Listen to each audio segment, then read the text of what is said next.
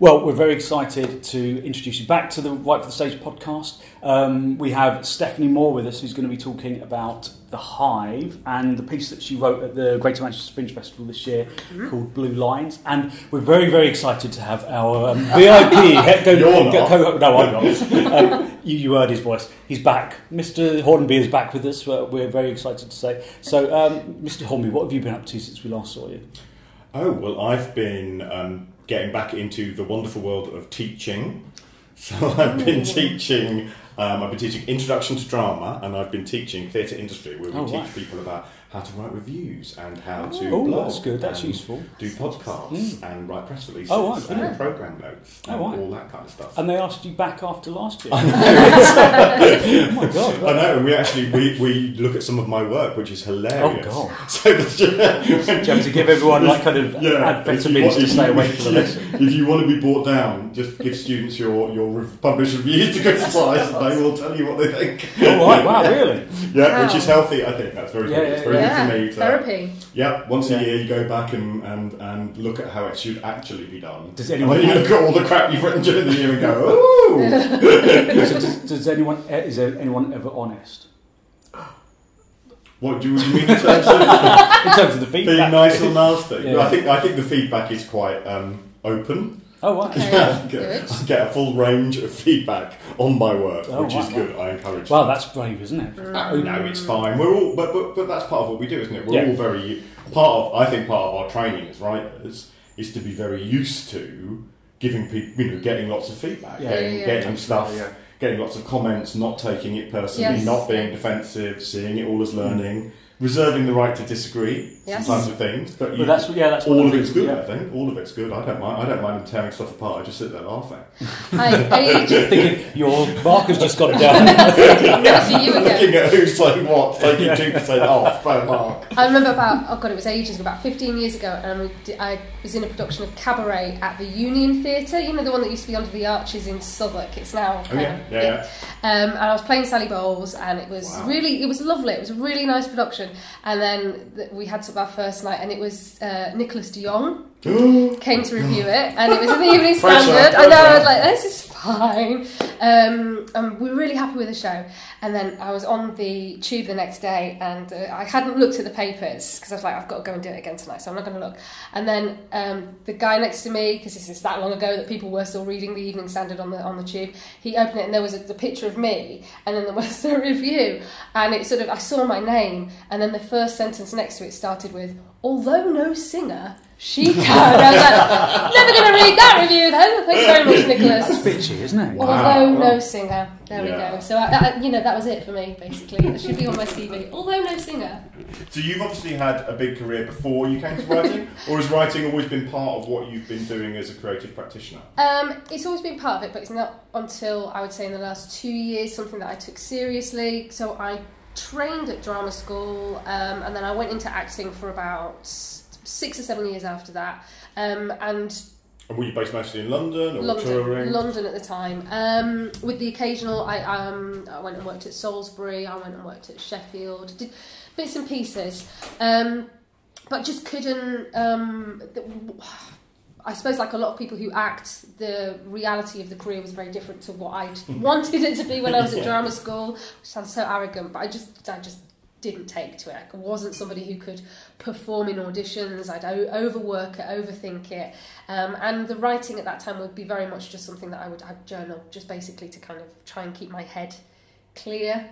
Mostly writing about your own experience or creative? Not creatively so much as just writing just as an escape, as a bit of an outlet. Yeah. Never something that I really thought I would take seriously, but I imagine maybe quite a few actors maybe think that, because I know there's quite a few actors now who write either as a replacement to acting or alongside their own acting careers to kind of generate give work. Give them some work, write your own great part. Absolutely, yeah. And that Fleabag. Yes, Fleabag, right? Yeah. She's brilliant. I saw that. I saw the National Theatre on the cinema. Did it live up to? Yeah, really, really good. Really good. Yeah. Anyway, I want to introduce you because nobody, I just said, this is Steph. Ghostly voice just wandered in with some opinions. We've got off straight away. She's so interesting. Yeah, absolutely. Yeah. During the interview. So the very professional approach we have to our podcast, we should do this at the beginning, but never mind, we'll do it now. Can you introduce me with although no singer, please? Although no singer, Stefanie Moore has become a very accomplished writer. So Steph, so every year at the Greater Manchester Fringe Festival we run. Well, no, actually, it's not every year. It was the first time this year. Yeah, but hopefully we'll be bringing it back. So watch this space. There's funding for more, isn't there? Well, I'm in the process of applying for it. So yeah, hopefully there will be. So there probably won't be then. There probably won't be. No. If you're in charge, it'll be balls up. Well, I did it last time. You did do it last year, didn't you? Well done. And thank you. Anyway, so Steph applied for the Hive. So the Hive was Greater Manchester Fringe Festival's first kind of foray, if you like, into curating work. Foray, that's quite a camp word. I know. Yeah, well, it's you're in a camp foray. So it was our first foray into curating work. So we had a duologue and a spoken word piece, which was kind of a monologue, I guess, but more kind of poetry than kind of narrative storytelling. And then there was a stand-up comedian as well. So Steph wrote a piece called Blue Lines, which Stephen saw, I'm sure. I'm putting you on the spot now. No, I didn't. Didn't see it. It's just be honest about it. We were being judges for his award, so you've already got like I know. God knows how many shows to see. I'm sorry, it wasn't on my list. No. I would have loved to. Of course, I understand. I will see you You're forgiven. Thank you. It will be on tour, I'm sure. You actually look quite awkward now, which is brilliant. Unfortunately, you can't see this at home, but I'm going to get you back on foray. I'm sure. So Steph, she applied to the Hive, and we'll talk a little bit about the application process. And we invited her to. So she sent in an initial like application, pitch, wasn't it? like a pitch, yeah. And then she got invited to a scratch night, which we'll talk a little bit about. Mm-hmm. And then she got chosen, and then you were mentored by Tim Firth. Yes, famous Tim Firth, Calendar Girls and. The band. Kinky Boots. I reviewed the band for Attitude. It's very good. Okay. Yeah, very good. That's a relief, I gave it 5 stars, I think. It was fab, wasn't it? Considering what a musical about Take That could be, I thought you did an amazing job. It could be so po-faced, couldn't it, a musical? But it was really good fun, and it really nostalgic. Yeah. It was brilliant. And turned it into a story about 5 women instead of a story about 5 men. Yes. So it's a really clever change, and one echoing the other. Did you go on press night when it opened in Manchester?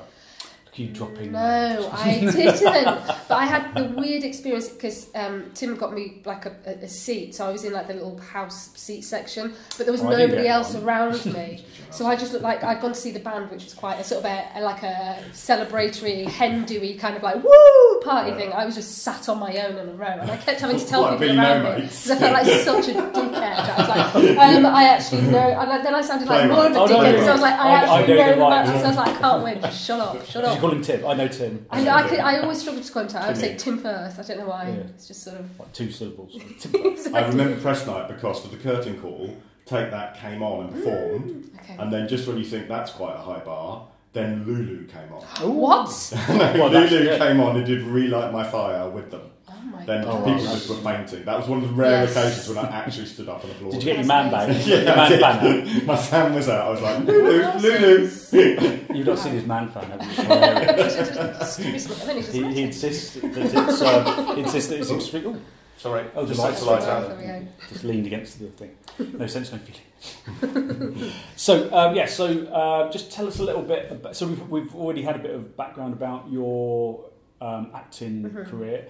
What made you think that writing might be a more satisfactory way of going about things than acting? It didn't follow on immediately. I just remember it was probably the last audition that I went to, and it was for the bill, and it was one line in the bill, and I hadn't even opened the bloody script, and I was annoyed because I was having to take a day off work, and I went into this room, and it was full of women who looked exactly like me, who were all absolutely hammering that line, and I was like, what the fuck am I doing? Yeah. Sorry. That's right. What the fuck am I doing? Yeah, I was just like, why am I doing weird jobs to support myself to do something that I actually no longer want to do? It was a proper, like, epiphany. What was the line?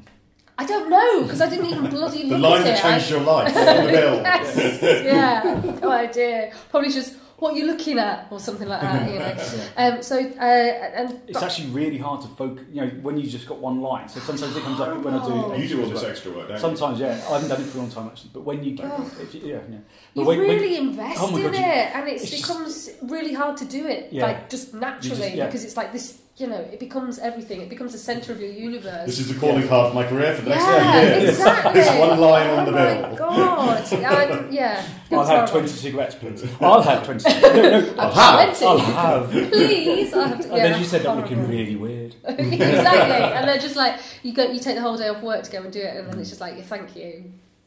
You know, and off you go. So I was like, no, but I didn't even think then. I think I got a really strong sort of, I don't know, it's a popular thing to say about imposter syndrome. I was just like, this industry is not for me at all. I'm not good enough. I cannot. So I just went away from it and did the thing of becoming a teacher, which everybody does, right? Draw that out. Was it that you weren't good enough, or just that statistically it's kind of impossible? It's like you're going to have 200 people, like. I think for a line for the bill, and you think I could do this. Well, you know, of course I can do this. Yeah. This is a piece of piss. Yeah. But there's going to be another 20 people in the room, and they're going to want a different shade of hair colour. So I won't be the person they pick. No, but I think at the time you just sort of say to yourself, "Well, I'm not good enough to do this," and I think. The opportunities and the lines, and like you said, they all become so invested with things, and you overthink things that actually, I will be honest, I became not very good towards the end because I would spend so long in my head, sort of thinking about these just things. I just psych myself out completely, really. And you doubt yourself as well, don't you? When you overthink. So that's the writing is a different kind of creative process, isn't it? Because you've got time, haven't you? You've got time to get it right before you kind of present it to an audience. So is it that maybe that kind of made you think that writing could be more satisfying? I've just preempted that question completely. That's a terrible question. So I'll just say yes. yes. Yeah, there you go. Open question. Yeah. That's what we're aiming for. Yes. But I didn't come to it immediately. Like I went off and wandered into the sort of hinterland of teaching for 5 or 6 years.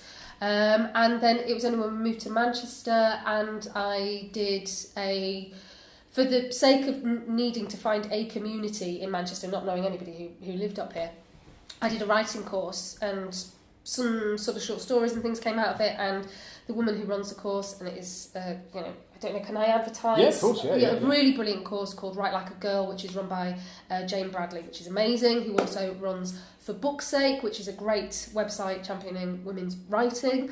Anyhow, so I did her course. forbooksake.com.co.uk or something? .com. Or just suppose you can just Google it, can't you? Yeah, it's great. So for FOR? Yes, right, yeah. For Book's Sake, yeah. Okay. And she sort of, when she was reading it, she was like, you're really good with dialogue. And it just, that sort of stuck with me. And I was like, there is a lot of dialogue in here, and I will go for the dialogue in the story, and I will go for the characters.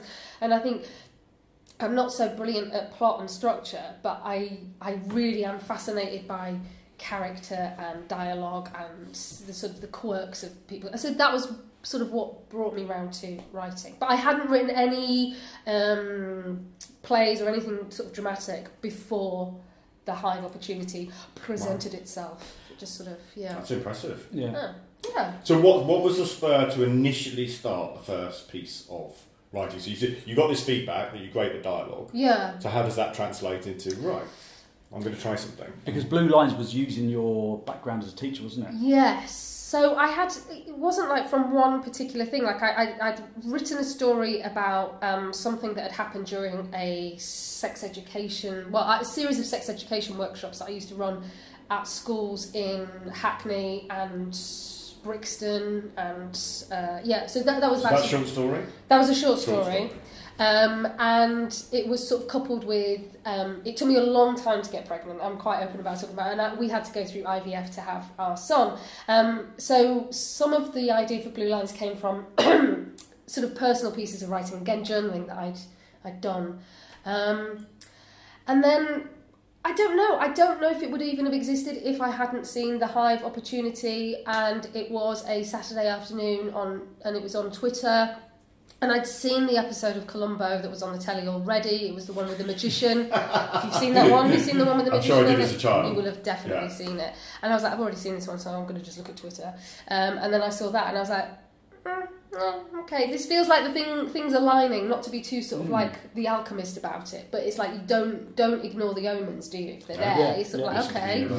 So that's why I put the pitch together, and that's why I sent it off. Right, so it really was the opportunity itself that spurred you to write. It wasn't like you got something sat on the shelf waiting. No, not at all. And I don't know whether those things would have worked together if it hadn't been that episode of Columbo, that scroll through Twitter, those things that were already in the tank kind of all came together, and then reading about the Hive and going, okay. I had like very little contact with the theatre community in Manchester, nothing really. I'd done a few sort of spoken word nights, but they were very sort of self-contained, and then just presented itself. So I just sort of typed out the little pitch, sent it off.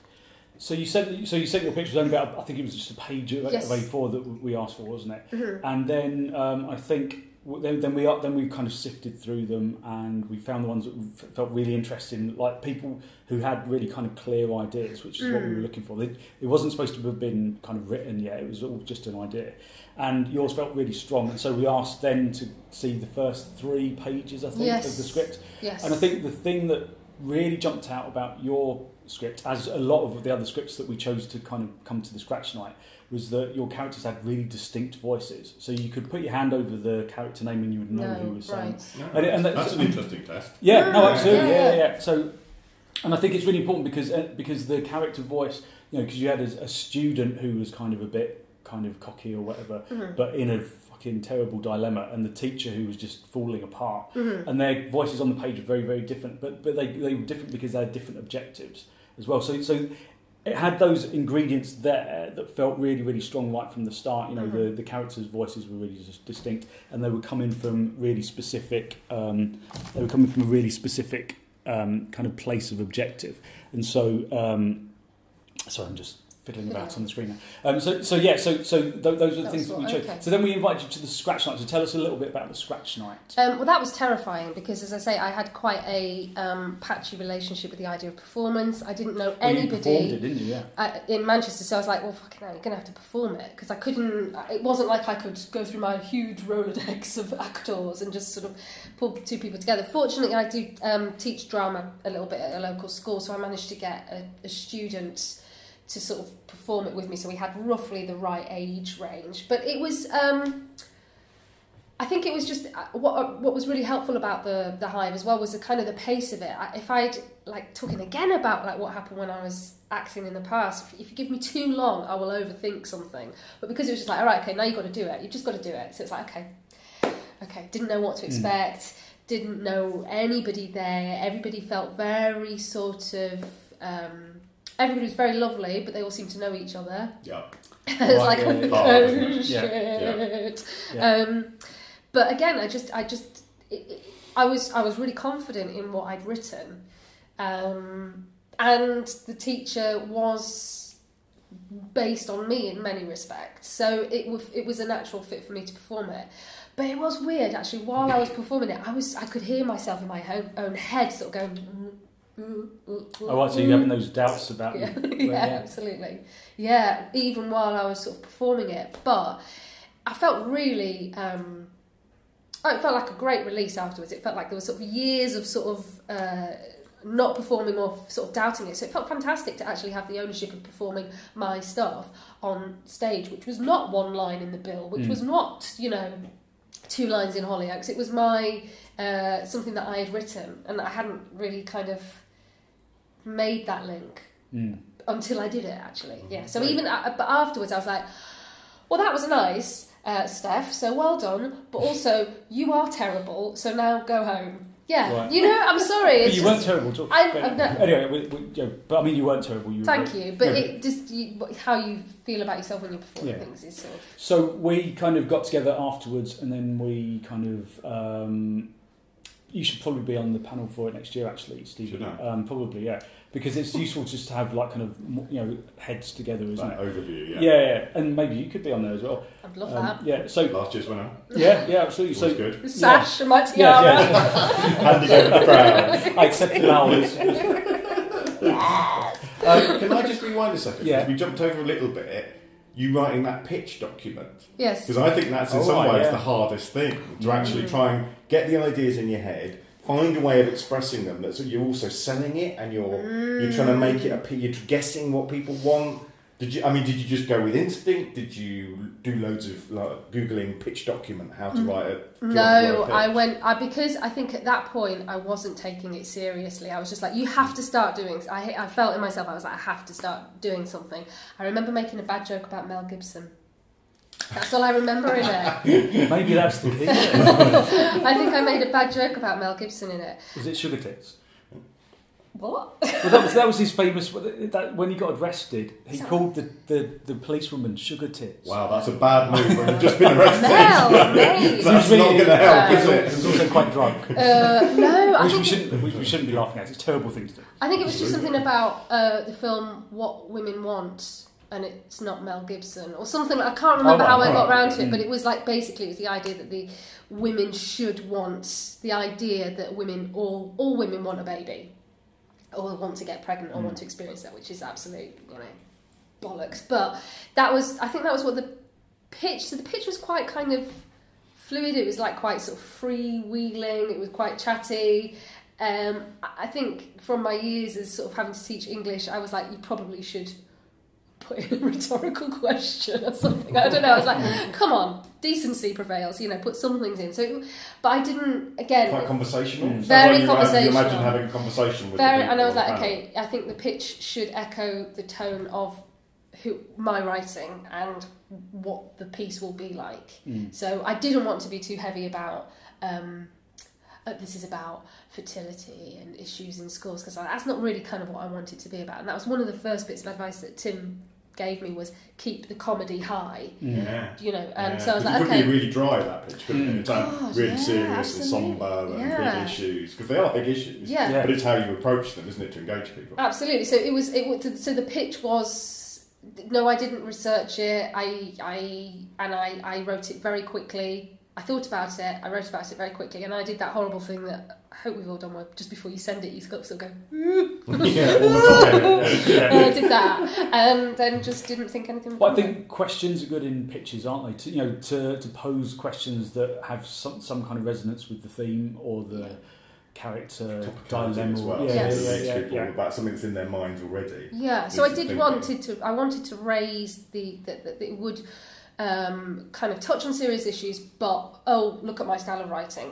It's not going to be too heavy. There will be jokes about Mel Gibson, for example. So the so it obviously worked. Whatever. Yes. We should have that somewhere, actually. Yeah. If I don't, I'll see if I'll send it to you. Anyway. It might be nice to post it if you're happy with that. Just so people can see. Actually, that would be really good. Actually, stick it on the blog. I think so, because I think people kind of get a bit sort of, again, you get a bit sort of imprisoned in formality, like this is business or serious, so I'm going to do it all kind of, and actually maybe it doesn't need to be like that. And it's that, I think what I've heard from what you said is that real thing about having a conversation.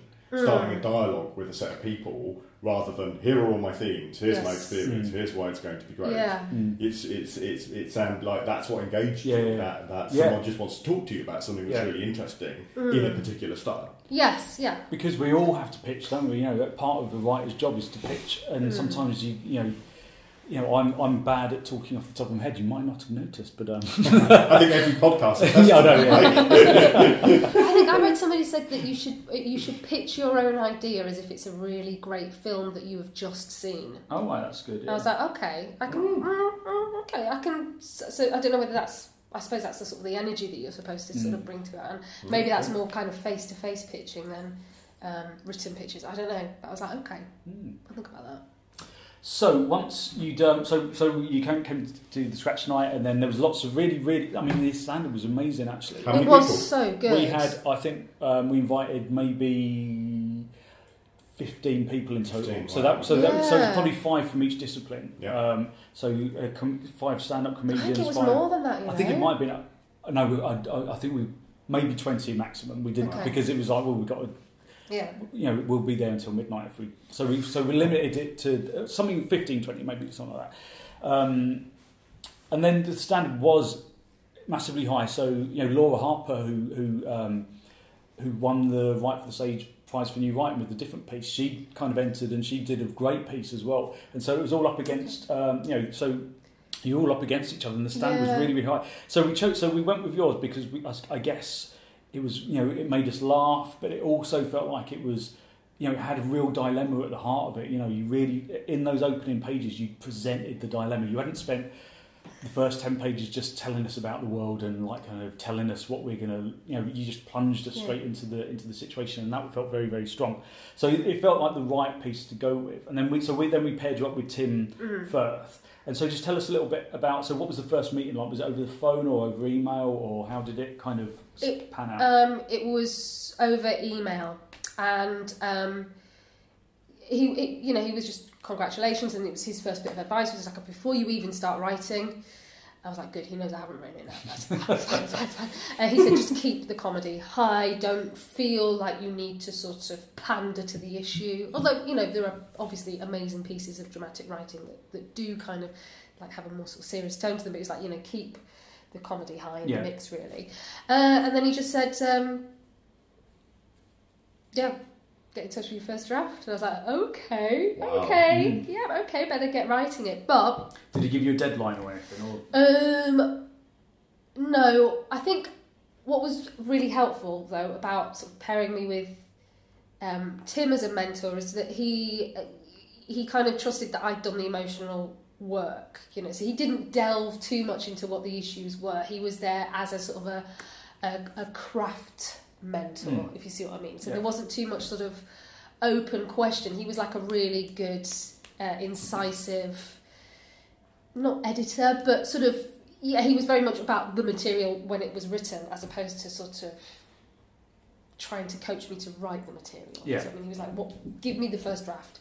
Then so we'll he talk trusted about that you could write, and Yeah. so it wasn't about kind of these are the things you need to include in your script or whatever. He kind of trusted that you. Yeah, he was like, do it. But I also say that your podcast was really helpful. Of course. Because I don't know, but it's you just put the 50 quid there. Right?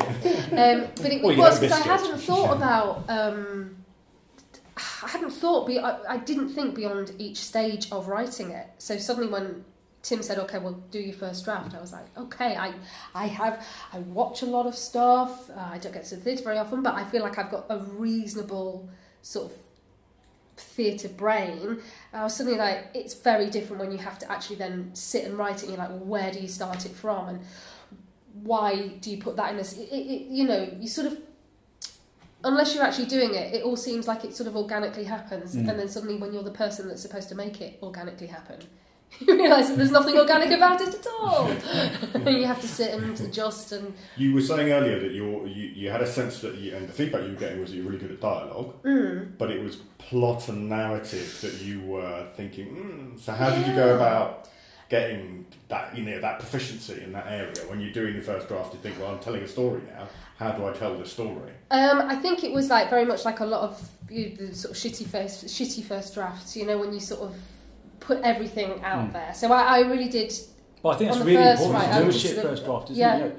Not that shit first draft, but it's really important just to splurge it all out. Yeah. Isn't it? I wonder how many people stop before they get to the shitty first draft because they start going, this is terrible. And actually you just have to kind of push through that, don't you? And keep writing. Totally. And otherwise you end up with like, I've done it, I think when I first started writing, what I ended up with was like 8 versions of scene 1 and no version of the final scene. Exactly. So is that not what you do anymore then? Oh, right. But it's true, and I think also from an acting perspective as well, like I know from trying to find monologues for auditions and things, I was always like, oh, let's put some nice long monologues in it. Oh, yeah, oh, lovely emotion and indulgent Russell Crowe moments all over the place. And then, Tim would be like, no, get rid of those. You don't need, not get rid of those, but it's like, come down or lose them, because there's a reason why it's quite difficult to find really good monologues in plays. It's because they're quite difficult to justify. So my first draft was, like I said, very emotional, lots of sort of characters, sort of expositional stuff, and almost completely written in a space of sort of 3 days, just on page, and then I just went, okay, just send it, see what he says. And then sort of went and cringed in my cupboard for a few days until he replied and went, this is really good, let's lose half of it. I was like, okay, that's it. But it was good and right that he did that. So how did he word that? Because that's quite a hard thing to deliver sometimes as someone who's giving feedback, isn't it? What words did he use, if you can recall? I think he sort of talked about, we talked about sort of the monologues, and he talked about trusting the audience as well as trusting the actors to be able, he said, to give them some space. So give the actors space to kind of read the objective and the intention, and give the audience space to make up their own minds about something. So a little bit like have a bit more trust in your own writing. Don't think you have to put it all on the page. And then I think on the other side of that, he said, just beware becoming too sort of almost like ping pong dialogue, too kind of like Noel Cowardy, like everybody has an answer, da da da da da da da da da. And he's like, you allow for the awkwardness, allow for the sort of the non sequiturs to happen, allow for people to miscommunicate or just sit in silence for a bit. Don't feel like everybody has to. It's about rhythm, isn't it? Yeah, and I suppose that's it. It's like, it was my first attempt at sort of writing something, so I was kind of in love a little bit with me writing something. Such a wanker, but do you know what I mean? Like, I was like, I'm going to do some lovely emotional monologues. Oh, wow, that sounds great. And then also, look at this witty repartee that I'm able to create. It just wasn't. It was more interesting to kind of cut that. So he sort of said, trust yourself a bit more as a writer, but also give your actors and your audience space to make up their own minds. And then we lost about half of it. So I was like, okay. Literally half of the length of it. Yeah, I think so. I think it went. No, I think it was about from about 55 pages to about. I think it ended up about 30 pages. Yeah, it was about that. Yeah. Yeah. Mm. So yes. So that's quite brave of you as well to accept that kind of level of to put that much trust in your mentor to kind of to be right, I suppose. To make those big cuts, because that's big cuts. That's like almost 50% of what you've written, isn't it? But I think what was sort of, Tim was very careful to always make it about the actual craft of playwriting, as opposed to sort of saying, we don't want to hear about your issues, or we don't want to hear about your uterus now. He wasn't ever sort of dismissive of that. So the cuts that he made were kind of justified, and I think. Did he make cuts on the page? Yes, he did. So he kind of gave me like a document that was feedback for overall, which was talking about sort of trusting myself and giving space for the actors and the audience. And then he kind of made some line changes all the way through. And I was like, holy smoke! He's like, I think he was in rehearsal for something as well at the time. So I was like, oh my god, this is like. He was incredibly generous with his time, actually. Yeah, he really was. Must have spent a long time on it. I know, it was getting towards the end. I was like, I really probably shouldn't send in this draft anymore. This poor man is so busy. But yeah, it was really useful to see how that worked on the page. And I think he's just, obviously, because he's written so much and he's obviously watched his own stuff so often and he's been in rehearsal rooms, he's just his sense of a shaping of a scene. And, you could hear the beats sort of drop, in his version much clearer than you could with my first version, which is, as it should be. There were one or two changes that he suggested that I thought were really funny. Probably, I never got a laugh when we actually did them, but even though it was me in the audience going, ha ha ha, nobody else found it amusing. But I was like, it's a funny joke about cover supervisors or something, but I think there were one or two, and he was like, that's too specific, you have to explain it to me. And I was like, I really like it. But he was right, there were a couple of things in when we started rehearsing, there were a couple of things in the script that because when you direct it, you really spend a lot of time with it, don't you? With the words on the page, and there were a couple of things where it's just like there were some little details that were very specific to your experience of teaching. Yes. But we didn't really understand it in the rehearsal room. We were like, why is so? But then we kind of sent that on to you as feedback, and you were like, well, just make it make sense. Yeah. Kind of thing. You trusted us to kind of to mould that. Do they call them Easter eggs? Do they call it Easter eggs in films and in scripts? It's like little kind of not quite in jokes, but things that only certain communities will get. I think they're called Easter eggs. I don't know. Have you ever heard of that?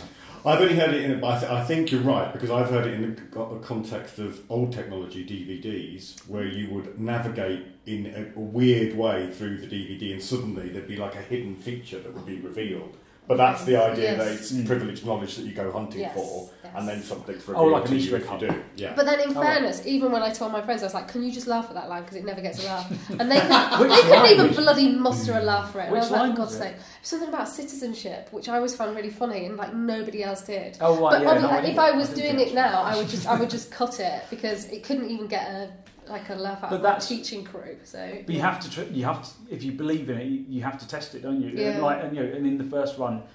Yeah, if it doesn't get a laugh, then you do get rid of it. But or you just keep it because it's a dramatic line rather than a funny line or whatever. Yeah. So when you get I'm just trying to picture you've sent your first draft, you get this page of sort of general feedback, and then you're opening the document, and there's the cuts. Yes. Did you just go into, this is Tim Firth, everything he says is completely right? Or was there a bit where you said you resisted a little bit, maybe over a couple of comedy lines? Yes. I think initially I was like, this is Tim Firth, he knows absolutely what he's talking about, I agree with everything he says. And then when I went back into it, I was like, so there was definitely a feeling that, and he made great pains to sort of say, listen, these are my suggestions, this is not, this is not, and I was like, it kind of is though, Tim, isn't it? Let's face it. But no, he wasn't. He was like, you don't have to kind of bear. And then actually, I think as I sort of sent back sort of subsequent drafts, I'd start kind of just sending smaller sections back to him. Because he was banked bits that you thought, that's fine now. Yeah, that's so if there were a couple of scenes, I think, where he's like, oh, I don't know, I can't quite remember. I sort of learnt, because obviously he was in the back of a rehearsal room trying to kind of send me some notes back and things to kind of keep me busy, keep me working. Keep you motivated as well. Absolutely. He was really helpful when we were talking about sort of theatre industry stuff, with things like the blurb and stuff, which I just couldn't imagine having to write it for myself. I don't know why, but he was just really helpful with that even. So he was, like a very good mentor on a word level, kind of looking at what worked and what didn't work with the characters. Do you remember when we did the MA and we had that Lucy Kirkwood? Yes, I do. What can you remember her model? Yeah. Yeah. So she what was that big piece she had in London? It's got an odd name, like Arcadia. Or something. No, it's Chimerica. Yeah. So it's about the relationship between China and America and the superpowers and Tiananmen Square and all of that. It's been to. I'm sure it was on Channel 4. I think. Turned into a film. Yeah. So she said something really interesting about feedback, didn't she? Can you remember? Her model was, and I thought this was really, really sane and sensible. Let's just see if I can remember it. I think I can. She said, first thing is to, and I think she was thinking as well, not just, you've got it in writing. Sometimes you don't get it in writing. Particularly if you're working with a mentor, you'll go and have a session with them and they'll tell you stuff. She said, firstly, record everything as fully and accurately as you can. Step number 1.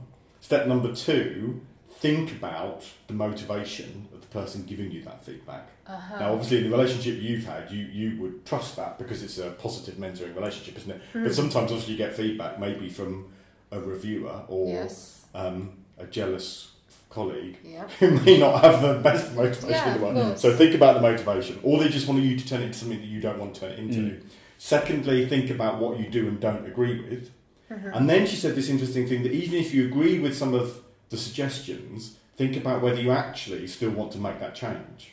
Right. Because she said sometimes they might be making helpful suggestions in terms of, a particular scene, but you're thinking, that puts 2 more laughs in there and I can see those work. Yeah. But actually, I'm not writing a comedy. I don't want those laughs. I think that gets the wrong tone. Yeah. Yeah. And so then, after you filtered that, then only at that point decide to make the change. Wow. I thought that's quite a lot to go through before you actually say, now I'm going to do it. But actually, it's quite helpful to have that kind of process explained to you by a fellow writer, isn't it? Because but she was, to be fair, she wasn't talking about when you're in a mentoring relationship, because I think you'd shortcut that. Yeah. You trust the motivation, you trust that they're able. She was talking about just any, when you're just getting feedback from an audience night, a scratch night, a much broader sense of feedback. But I thought that was really helpful for me, because I thought actually you don't just have to rush to agree with everything someone says about your piece. You can, but equally, no, it stops you getting defensive, because your job with them face to face is just to get an accurate view of what they think and record it. Yes. So you're not saying no but when someone's trying to tell you something. Yeah, so you're not interrupting. You just let them. You're right, because you can also feel as the sort of the mentee, it's not a powerless position because it's your work, but you can feel quite vulnerable perhaps as well. So, and if it had been maybe a different writer who might have questioned my, various things that happened to the teacher that were sort of slightly based on experience and her response to it, if I got somebody who maybe said, well, I don't think that character would respond that way, and then because it was quite a personal subject matter, you end up being ultra defensive. Well, actually, this is, and it becomes more about the emotions attached to it than the actual kind of the crafting of it. But Tim was really careful about that, so it was very helpful. So you got a draft together, didn't you? And then you actually brought a piece. You kind of came on to join the progression course that was already running. Yes. And then you took something to Development Week, didn't you? Yes. And so tell us a little bit about how the feedback you received at Development Week helped to kind of mould it into its next inception. It was hearing it actually being spoken outside of my own head for the first time by actors who had read it, and we had like a little practice of it. But it was so helpful in hearing what worked and what didn't work, and it was a little bit about control, because when I first sort of heard them perform it, I was like, oh, that's not how it sounds in my head. So the second stage for me was to go, well, that's not how it sounds in my head, but that's actually okay, and what can I take from that, instead of constantly wanting to sort of, quite old-fashioned sort of form of directing, of go, no, this is how I'm going to say the line, and then you're going to say it that way. It's sort of like, it was really helpful for me to say, actually, it's not ever going to sound exactly as it does in your head, so step away. So I think that was the most useful thing, and also that ability to kind of mediate between the audience's response to it and the actor's reading of it, but also my response to it as well, and kind of going, okay, well, what works? Just, again, sort of what we're talking about mentors, just because the audience didn't get that bit, does that mean that bit has to go, or is it in the delivery? It's sort of adding another layer. More, Exactly. So it was really useful just to hear it aloud, sort of spoken aloud. And there's something about having an audience there as well, isn't it? It makes you much more sensitive to the writing, doesn't it? Yes. And so because if you've had an opportunity to have your piece read in front of an audience before it becomes a production, you get that opportunity to have that sensitivity. There's nothing worse than the audience walking in and it's like never been tested before. So I've done that before, and then you just sit there cringing all the way through, thinking, "What? Why did I write that line? What was I doing?" It's weird having that other eye on it. Suddenly makes all your kind of choices really apparent and really sensitive to them. It's so strange. And I suddenly became aware for the first time that actually it was a very female play. And I don't know why that had not occurred to me before. Well, it's two women and pregnancy. So, but it just didn't. I think it's because it was kind of an experience that was so close to me that I hadn't really, I don't know, God, that's interesting, I live in a bubble, don't I? But that's good, because you didn't write it because you wanted to write a women's piece, because that's kind of lacking in theatre or whatever.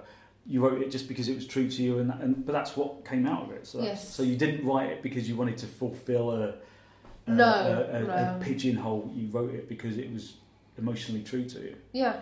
I think we all scripts, I think in order to write you have to disappear into your head, don't you? And you have to keep characters and situations that are all imagined floating, and have these different, people in your head with their own motivations and feelings and thoughts and patterns, and find a way then of articulating that in words. So it is very insular. Yeah. And I think then I always, as soon as I've got a first draft, even if I haven't got a complete first draft, get actors around the table and do a table read, because that immediately just get what lands, what's overwritten, and I'm not afraid to give them alternate versions of the same scene, or give them, I've got, at the moment the play I'm writing, First Empire, I think we've got 4 different openings, and we kind of are all completely different, and we tried out all of them, and you immediately thought, oh, 2 of these are crap. Why have I done that? But does it down to 2? Yeah, I know, it's remarkable. Take the pressure off the eventual performance, because you feel like you've already kind of had a performance of it. It's already out there.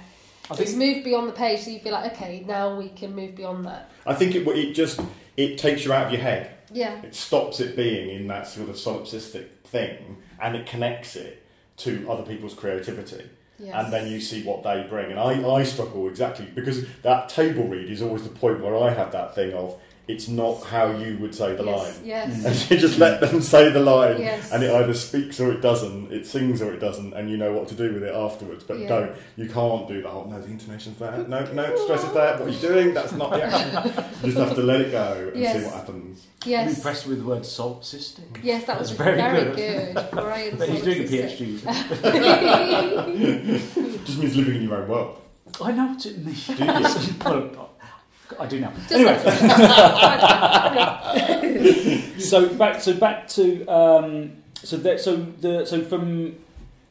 mean, it's part of the development, isn't it, to kind of take it in front of an audience and to take it in front of other writers and to share that work in front of other writers. So that when you get to the point where the audience are walking in, you feel a little bit more confident that the piece works. Yeah, I think, don't you? So. Did you do the written feedback thing? Because you're really good at getting the audience to do written feedback. Yes. Yes. So you're presumably sat there getting a sense of how the audience have taken it at a kind of empathetic level by being in the room, but then you've also got these bits of paper telling you. Yes, and that was quite. It was quite interesting because people were very positive about it, which was lovely. And their general feeling was, they thought it was really interesting, but they were kind of quite specific about the character. They were like, they weren't sure whether that character would react at that point like that, and that was really interesting, having it from somebody that I didn't even know, that had no relationship with the script, who hadn't read any sort of drafts, who didn't know me, to say weren't sure whether. And I think there was something about. Some of it was, I think, because it mentions 2 scans in the piece, because, when you're pregnant, you have your scan when you're about 3 months and you have one when you're a bit later on. But they found that confusing because they thought they were referring to just 1 scan when it was referring to 2 scans. Oh, so just showing the passage of time. The temporal thing. So yeah, but it's really interesting what people kind of hang on to, isn't it, sometimes? And that was something that had really bugged that person. I was like, okay, well, I need to clean that up. I think it was useful for that, actually. It made me kind of really take off any fuzzy edges. We're both members of this gay men's writing group called Fanboys, and one of the things that came through from the reading we just did is that people, because my pieces have travelled through time, it's like, how do you tell people when you are? Yeah. And if people don't know when they are and where they are, it kind of derails them from engaging with the scene, because they're just like, is it 3 months later, 6 months later? I don't understand. So how have you done it? I'm still trying to solve that. Yeah, so here we are. It's winter now. And I'm in Egypt. 1832. No. I mean, it's interesting because you're using like a Greek chorus device, aren't you? Yes, I suppose I am. And so that is, that is kind of naturally kind of expositional, isn't it? It's a good shortcut, I think. Yeah. When you've got to move around a lot and there's lots of it, you can either have, 2 pages trying to subtly establish that you're in Vienna and it's 1837 without someone eating a cornetto or holding up a paper saying 1837, which might work in some things. If you're doing just the comedy thing, you can do things like that. Correct. But actually, I think the choral thing, where you've got 5 people who can just say, just hold up a document and say, this is it, and hand it to someone and say, you are now, and they become. Then you can just get straight into the heart of the scene, rather than lots of bloody boring stuff telling you all the stuff that you can just say. You can just say where and when. And it's theatre is an imaginative act. So if you say it's Vienna in 1837, people just say, okay, that's fine. As long as I know, I've got it. On that. That was one of your directorial masterstrokes, wasn't it? With showing the passage of time through the teacher, through that repetitive act of changing the date and changing just writing the date on the board. Just simple thing. Just make it really simple. Okay, that is something that happens, Because the world we was spent established a was whole kind afternoon working out the timeline of the play. Oh gosh.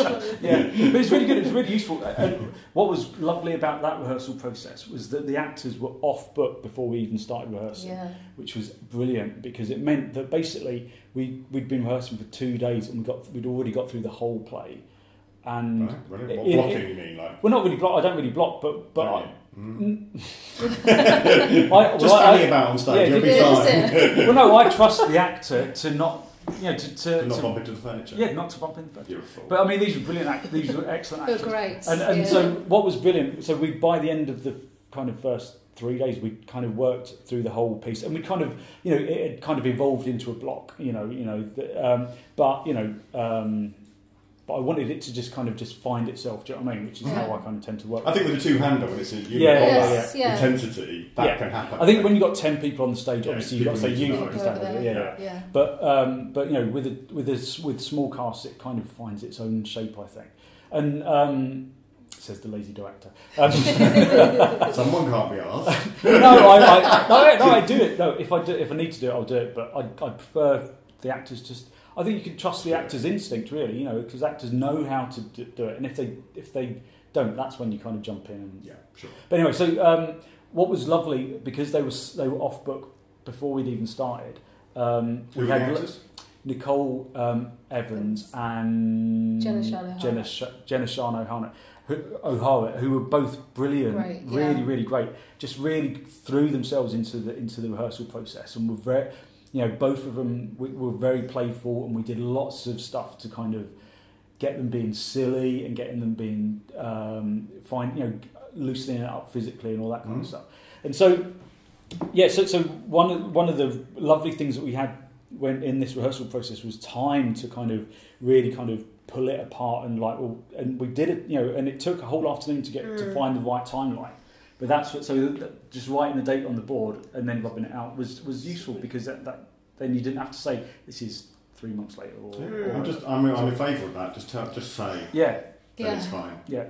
Yeah, because I think sometimes we pussyfoot around it, don't we? And we kind of we end up writing a page of dialogue just so we can say that it's probably not very good dialogue. Yeah. Yes. Just to establish where and when we are. Well, talk for yourself. I think I was talking for both of us. I don't think so. So can I ask a question? You can. So, did you choose Mike to direct this, and was it significant to you whether Mike had gone through parenting, whether he was a man or a woman? Was any of that relevant? Or did you just think he's a great director, it's fine? Mike was part of the Hive, the Hive. So you got him. I had greatness forced upon me as opposed to... Did you have any reservations about having a gay man director?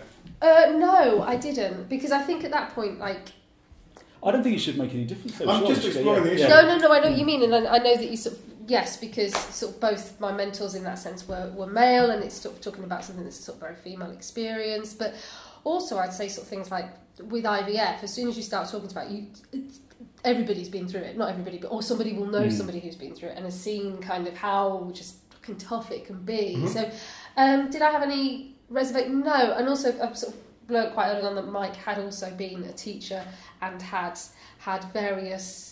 Incredible classroom escapades that we bonded over. I think just how incompetent we were as teachers. Not incompetent, but maybe incompetent. More relevant.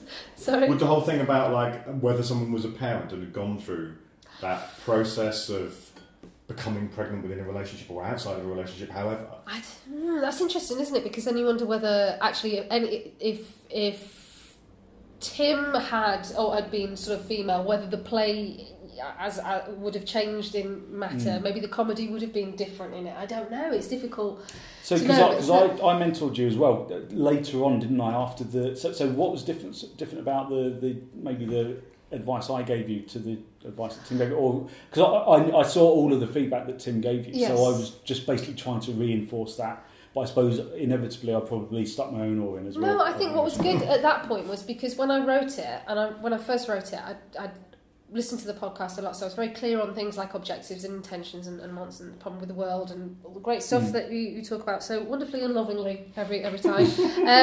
And then I'd sort of focused so much at sort of the word level and the craft and how to make it kind of interesting sort of dialogue with Tim. It was really useful was that you then came back in and sort of said, well, the objective here has been lost. So it wasn't that I was sort of superimposing the objectives on, it was there, but it just maybe got fuzzied a bit in the pursuit of a nice laugh or an interesting moment. And I think that was, you made me go back and look at it again and go, well, hang on, would she, I'm not clear about the emotional truth there. I think that was the thing that you said, and I was like, okay, I'm going to go back and look at that. And So it was good at that point. You made me go back and sort of say, I think there was a scene where she's had a bit of a set to with the head teacher or the deputy head outside, and she comes in, and you were like, she's very relaxed, and even though she's not very good at her job, nobody really wants to lose their job or be in trouble at work. Yeah. You know, if you're gonna leave a job, you want to leave it yourself. You don't want to be fired, right? So you were like, she needs to come in with that kind of agitation. Yeah.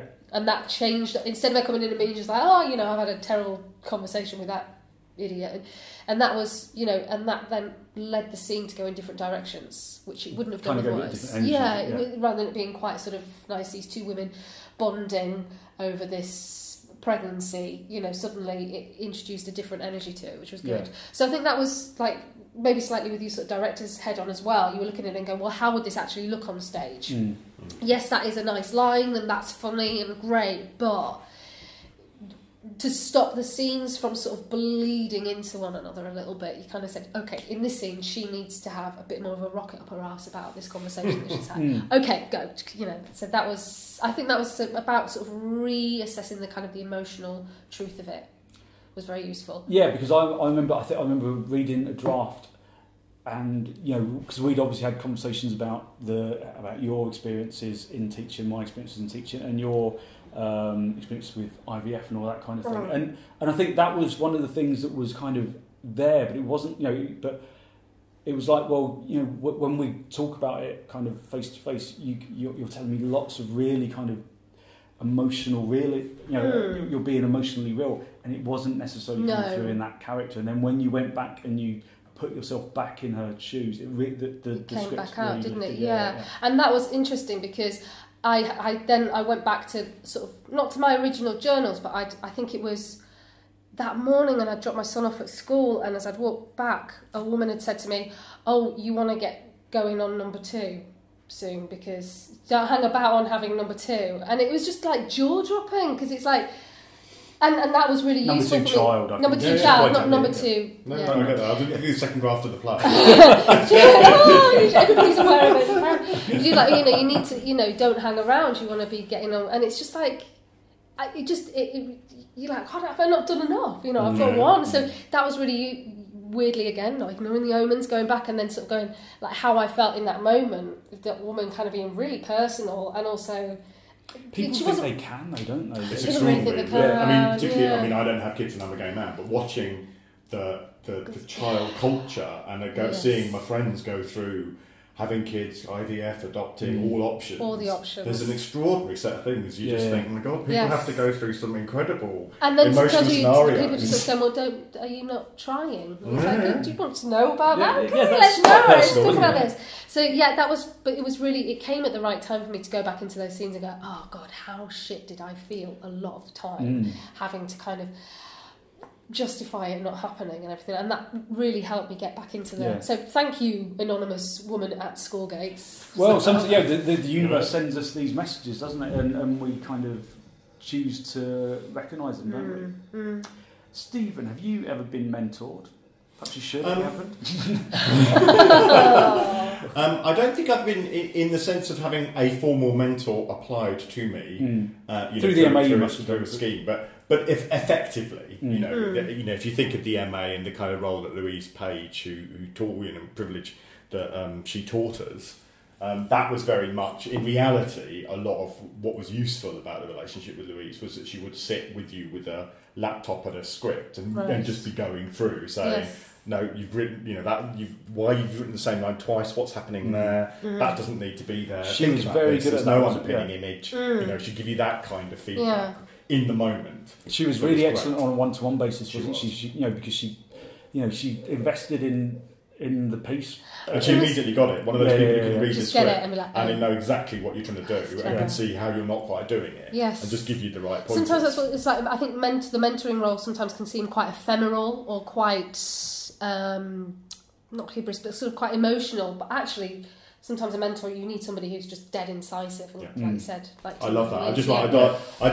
I like sitting with someone who can just say, read the scene, go this. Yes. How did you feel when no. How are you finding the writing process? Just tell me what works in this scene and what doesn't. Because if they start with that, there's bad news coming down. They're just gearing up, aren't they? But I think it's also helpful, and maybe this is something for you to think about as well, about what, having been mentored. He was pointing at Steph there. Yeah, sorry, I was pointing at Steph. Sorry, we're not on. I was going to vocalise my point. Having been mentored, if you now come to mentor someone, what kind of lessons do you think you've learned from having had the process That's yourself? That's a good question. I know, I'm good at this. Glad you're back. I think you have to gauge the person. Like, I think with Tim, I needed that sense of like accountability. I don't think I would have written it on my own, and I think that so I needed that external presence almost. So I think a good mentor should always be somebody who checks in, even if it's just an email once a week to kind of not nag, but just say how you're getting on. Have you got something for me to look at? But I think I would because I would learn through it as well, I would like to be a mentor who is quite concise, but also quite practical, like you said, like looking at the script and almost like a toolkit mentor, I think. I think you have to be careful when you're talking about sort of people sort of, if they're writing about something that's emotionally close to them, particularly. I mean, when you were talking about emotionally close, being emotionally truthful, you weren't commenting on what I'd experienced, you were commenting on that in a sort of a theatrical fashion, which is fine. But I think I would like to think as a mentor I would be present and accountable, and I think I would hope to be one of those mentors that is like absolutely about what's on the page rather than questioning somebody's background and the reasons and their motives for writing. I'd be like, what can we see on the page? I think. And what about being a good mentee? I think that was. Oh my gosh! If we were talking to Tim, so what was that like? What would he say? What were you saying about you? I think a good mentee should be patient, because if you've got a good mentor, they're probably going to be busy. Yeah, that's very true. Please don't be the person who's like, have you looked at my scene? After 2 hours. After 2 hours. Why didn't you call me? I'm sat here. Yeah, exactly. And I think a good mentee, I think what you said earlier about, was it Lucy Kirkwood's model of being, so I think that's really interesting. So like, check your defensiveness at the door. If you can justify why you're keeping something in or why you want to see if something works, fine, but just be careful that it doesn't become a kind of an attack and defence relationship, I'd say. I think it's really useful to take notes while you're getting feedback, because it stops you from kind of just answering straight away. Because a lot of the time, the types of feedback that you get are posed as a question, isn't it? Like, what were you trying? Is that character achieving that objective? Yeah. And so I make notes when it's happening. It separates it from the tone of somebody's speaking as well, doesn't it, if it's on paper? Because sometimes you hang on to something because of the way that somebody's said it. And sometimes you just need to think. You think, well, maybe that's right. Yeah. And then they're on to their next comment. Yeah. And your brain's, if you're still there, you're not listening to the next comment. If all your task is to listen. Yeah. And I don't think you should. I mean, most of us have ways of recording stuff on our phones, don't we? Yeah. I don't think you should fight. It's perfectly fine. Obviously, ask the person permission, but I think recording it can be really helpful. Yeah. To have a good, accurate record of what they actually said. Yeah. Like this. Yeah. I think I've mentored people and kind of supervised sort of MA script writing stuff. And one of the things, which is effectively one-to-one, it's like a mentoring relationship, really. One of the things, I'm really happy for people to disagree with my feedback, but I like to know why. Yes. Otherwise, it just feels like it's ignored. Yeah. So you can come back and say, I understood what you were saying there, but that's not really the direction I want to go in. I want to go and do that. Or I actually think it's quite justified that the character's not in that scene because of this. Yeah, Fine, that's fine. Absolutely. I'm just chucking ideas at you. But when you just there's not that engagement and it's just ignored, then you think, are you really listening to anything I'm saying? Yeah, well, and also it makes it difficult for you then to know as a mentor what route to take with that person. So maybe the being a good mentee is a useful skill to develop as well, because because it might because for some people it might be, oh my god, I just can't, I don't feel like I can speak back, I can't respond to that, I just have to take it on board and I'll ignore it if I don't want it or whatever. But it does feel very odd if you've spent time kind of reading and giving feedback, and then it's just completely ignored. So that's maybe it's all about learning how to be a good mentee as well. Yeah, well, and I think in writing relationships, you want to, we're always going to be both, aren't we? We're always going to be learning and we're always going to be teaching. Yeah. So it's understanding both sides of it. And I think also if you're mentoring someone, if they're telling you what they disagree with and don't like about your feedback, that's great, because then you know what to focus on more in terms of the next set of feedback on the next round. You think, oh, well, I understand what you're doing with that now. Maybe not what I would do with it, but that's absolutely fine. So let's focus on where you're going with it and how I can help you get that. But if you don't get the feedback as to what they disagree with, as well as the feedback was so helpful, isn't it wonderful? Yes. Then you kind of miss you miss a focus. You miss what they actually want to focus on and how you can be most helpful, I think. Yeah. Because no mentor really wants to rip someone apart and just kind of leave them bleeding on the pile. Of course not. No, it's developmental, isn't it? It's about that's the wrong word, that sounds too didactic. It's about helping them, isn't it, engage in a process of self-development. Yeah. Yeah. That sounds nice. That's and a good place to end. Yeah, fantastic. Yes. So thank you very much. Stephanie, you've been really interesting. I think you've said some really, really useful stuff there. So just tell us a little bit, are there plans for Blue Lines? I am thinking of, it's with a couple of agents at the moment. Right. I am thinking of adapting it into a radio play. I think it might quite nice. Yeah. But at the moment, I'm working on some romantic erotic fiction. Just as a bit of just a little change. So yes, that's bit of porn. Bit of porn. And if people want to know more about your work, what social media do you do? Nefny Writes, so NEFNY Writes.com. Say that again. Nefny. And I know spell it's it really slowly. NEFNY. Nefny. Nefny Writes. Nefny I know you. And on Twitter as well, at Nefny Writes. Nefny Writes, what's that? Where is that on? NEFN.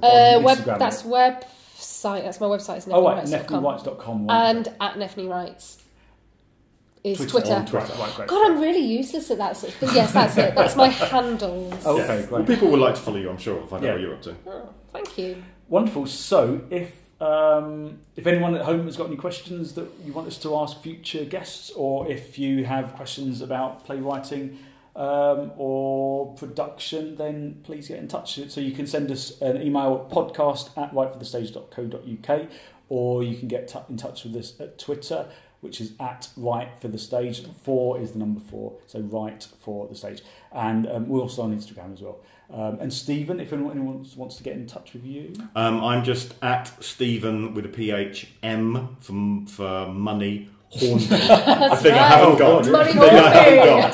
Stephen Hornby. Well, I think you just developed a new tag for yourself. That was just the theme of my morning with the bank. Or at Inkbrew Productions. Inkbrew, INKBREW Productions, all one word. And that's on Twitter, isn't it? It's on Twitter and Instagram. Oh, is it on Instagram as well? And of course, Facebook. I follow you. Of course. On both of those things.